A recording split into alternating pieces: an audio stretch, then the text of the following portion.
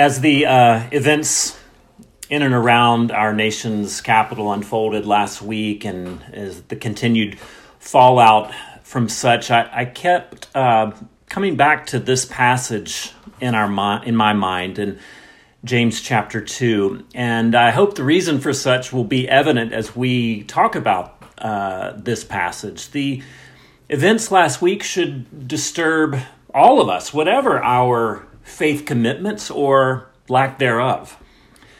But as Christians, when we see the name of Jesus, the sort of images and iconography of Christianity used to justify acts of violence, it's especially disturbing, even if not particularly rare in the history of Christianity. Is Christianity really this open to interpretation? Is it possible to incorporate zip ties into the faith? To plot the murder of our political enemies if we simply believe hard enough that it is?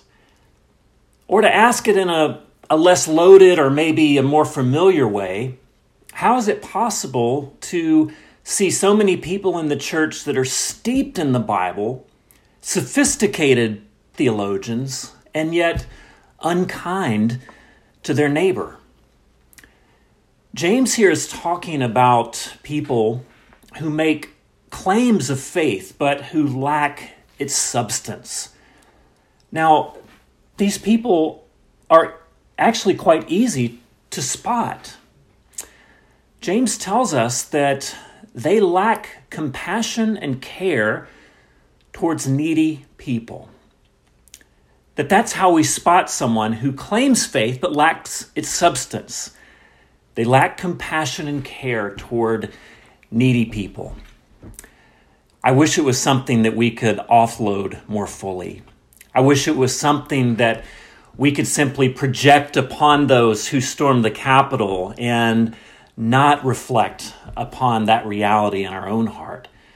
What good is it, my brothers and sisters, if someone claims to have faith but has no deeds? Can such faith save them? If a brother or sister doesn't have clothes or daily food, and we say to them, go in peace, keep warm and well fed, but does nothing about their physical needs, what good is it?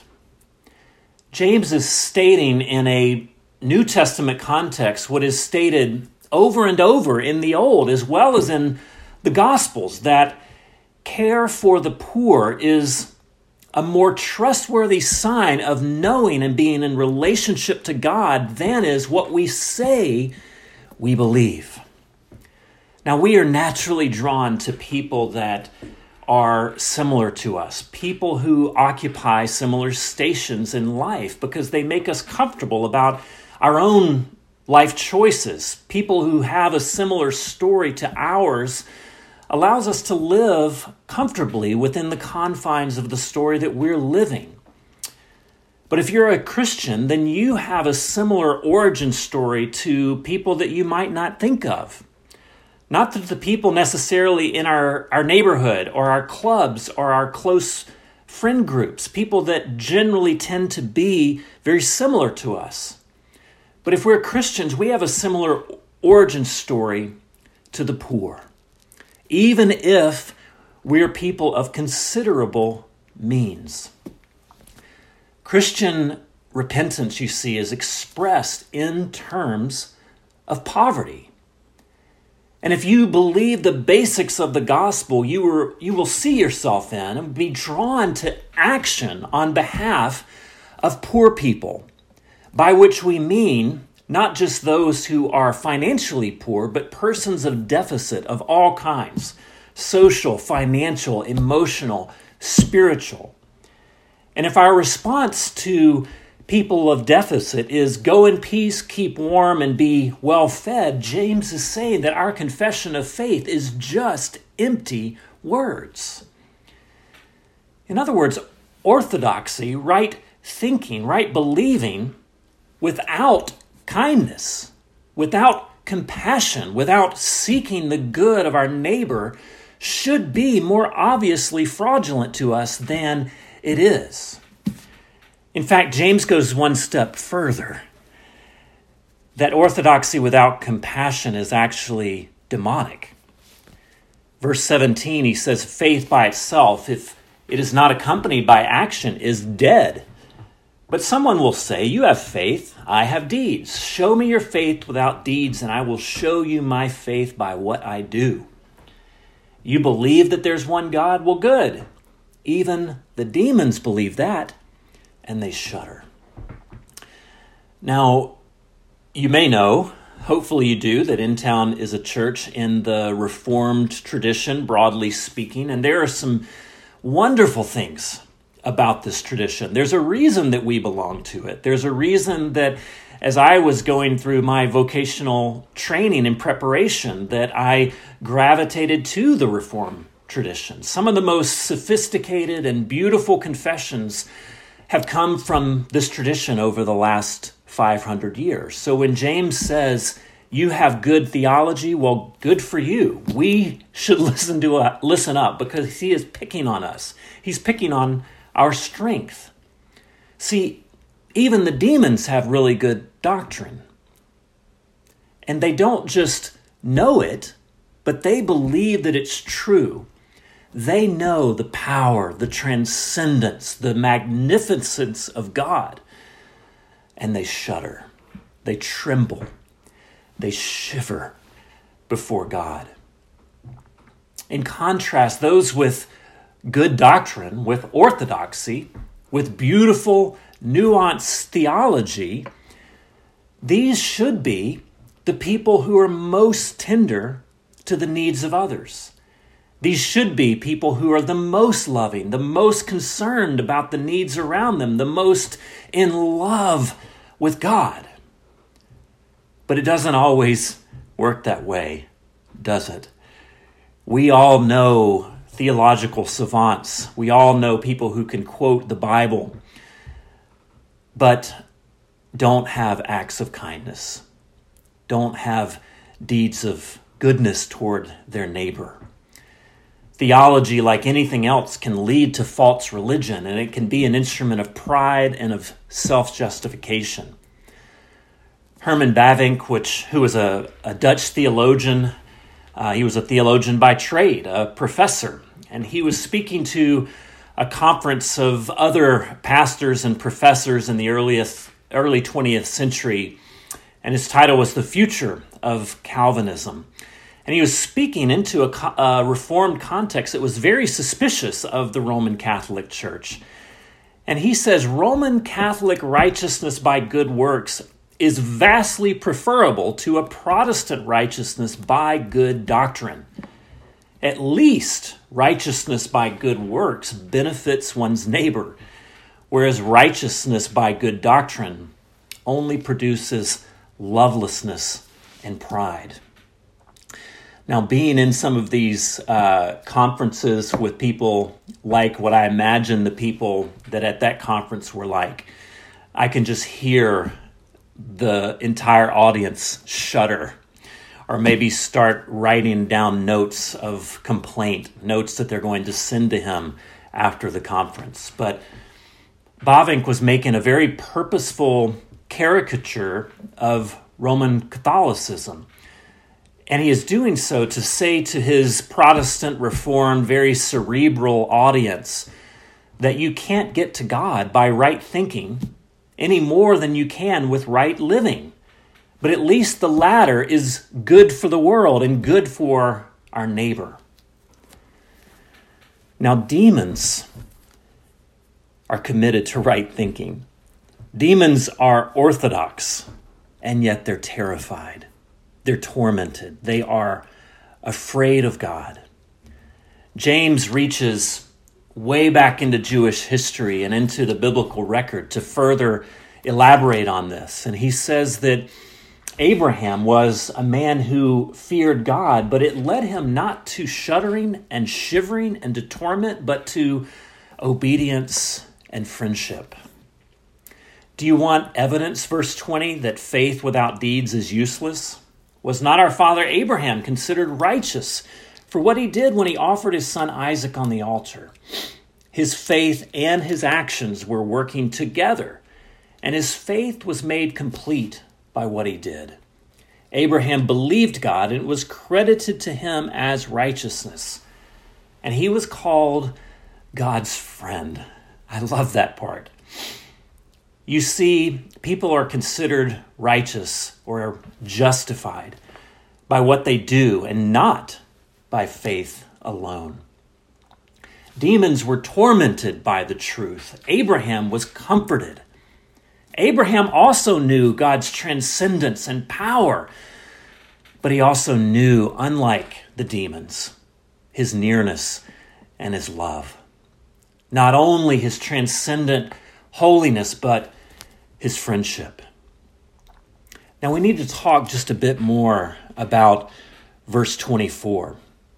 Martin Luther, the great Protestant reformer that sort of kicked off the formal part of the Protestant Reformation by posting the 95 Theses on the Wittenberg door, he actually called the Epistle of James the Epistle of Straw, because he saw it as contradicting the gospel of free grace that he had read so much about and was so compelled by in the Apostle Paul. And if you read verse 24 in the translations that were in circulation during Luther's time, he worked off Erasmus's version of the Greek New Testament. You would see why he was befuddled, why he would use such words, because what he would have read is that you see a person is justified by what they do and not by faith alone. Our translation kind of tempers that a little bit, because with the word justified, it translates it as considered righteous. But if it's justified or even righteous, a person is righteous or justified by what they do and not by faith alone, that does seem like a direct contradiction to the principles of the Reformation, which Luther helped to launch.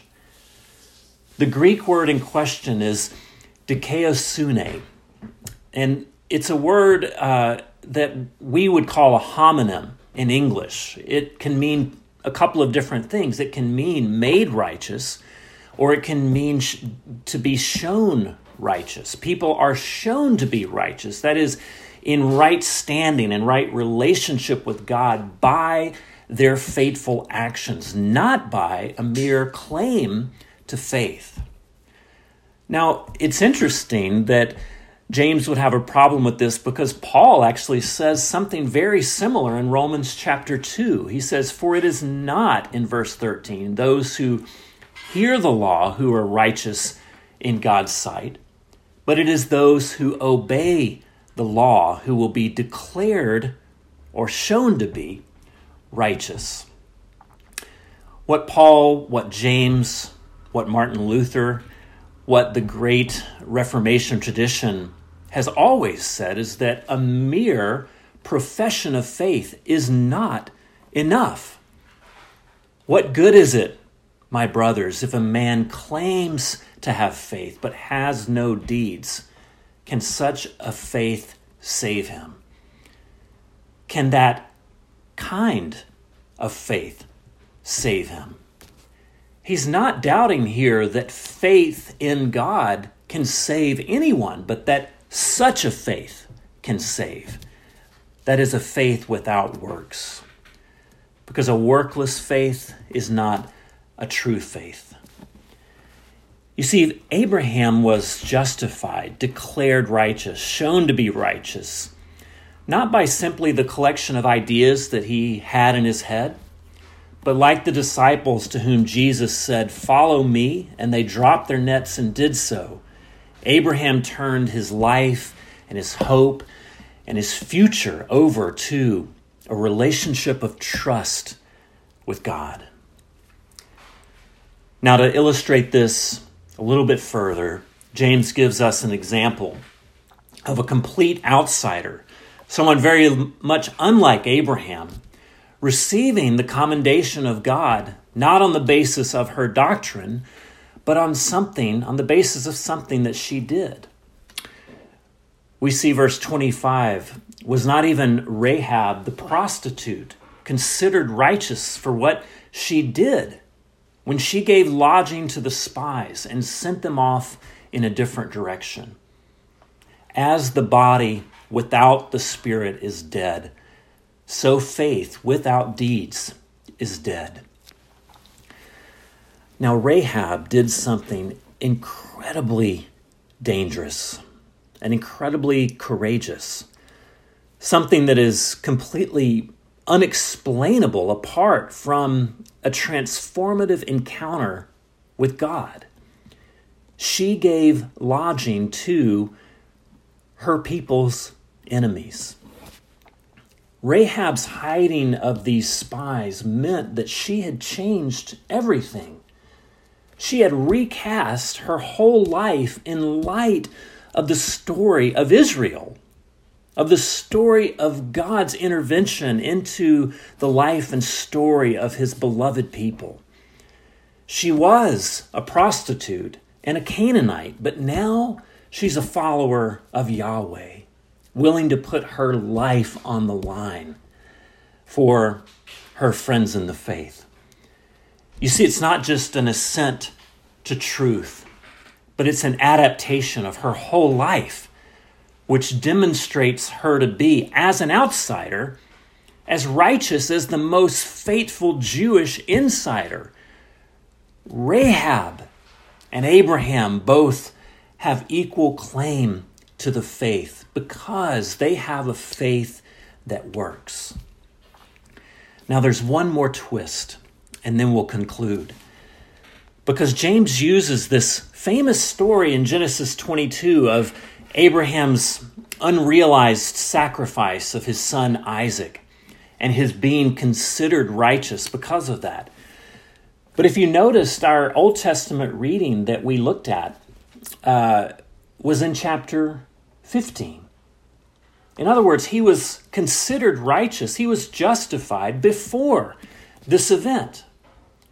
Genesis 22 was an action based upon the reality of Genesis 15, where we see Abraham made righteous, not by his own claim to faith, but by God's declaration. God, you see, decrees Abraham to be righteous based upon his free grace that precedes Abraham's offer of Isaac. That willingness to sacrifice everything that is important to him demonstrates that his whole life has been devoted to God. It does, in fact, as our translations of James say, show him to be righteous. In other words, Genesis 22 reveals his faith. It reveals the declaration that God has made about Abraham back in Genesis 15, that grace comes from God. It is not self-generated, but if it is generated at all, it will always be followed by works of compassion and works of generosity and works of kindness, especially to the poor. Now, this story of the eventually avoided sacrifice of Isaac, it isn't there just to show Abraham's devotion, to encourage us to be just as devoted as Abraham was.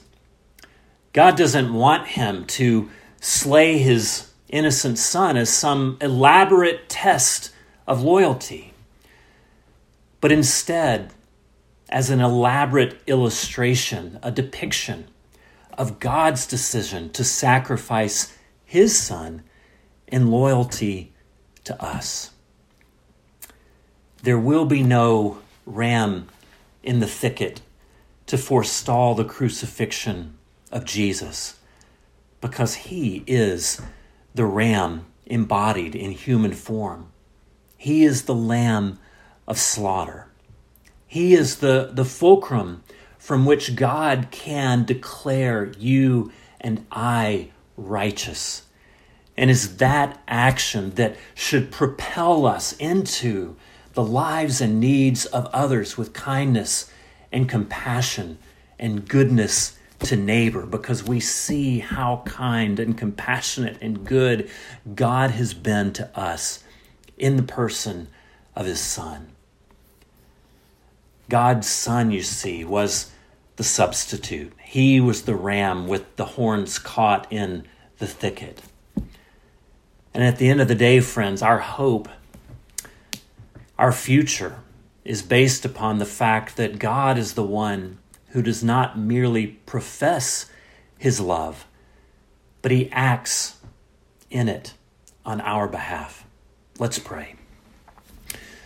Father God, we pray that we would be a church that moves into the world not out of obligation, not so that we can simply pat ourselves on the back or highlight our accomplishments on our website, but Father, because we are compelled by love, we are compelled by the fact that you reached out to us in the very depth of our poverty, and you granted us the richness of the gospel, the riches of hope that is based upon the work and the life, the death, and the resurrection of your Son, Jesus. And we exalt you, we worship you in his name, and we pray that we would be people like him, that we would not take up arms against our enemies, perceived or real, but that we would take up acts of compassion toward them wherever they live, whether they are next door to us, whether they reside even in our family, or maybe even if they reside across the country or across the world, that we would think at least about them with grace and with compassion. And I pray that we as a church would be a vehicle of your love for many. We pray in the name of Jesus Christ, your Son, our Savior. Amen.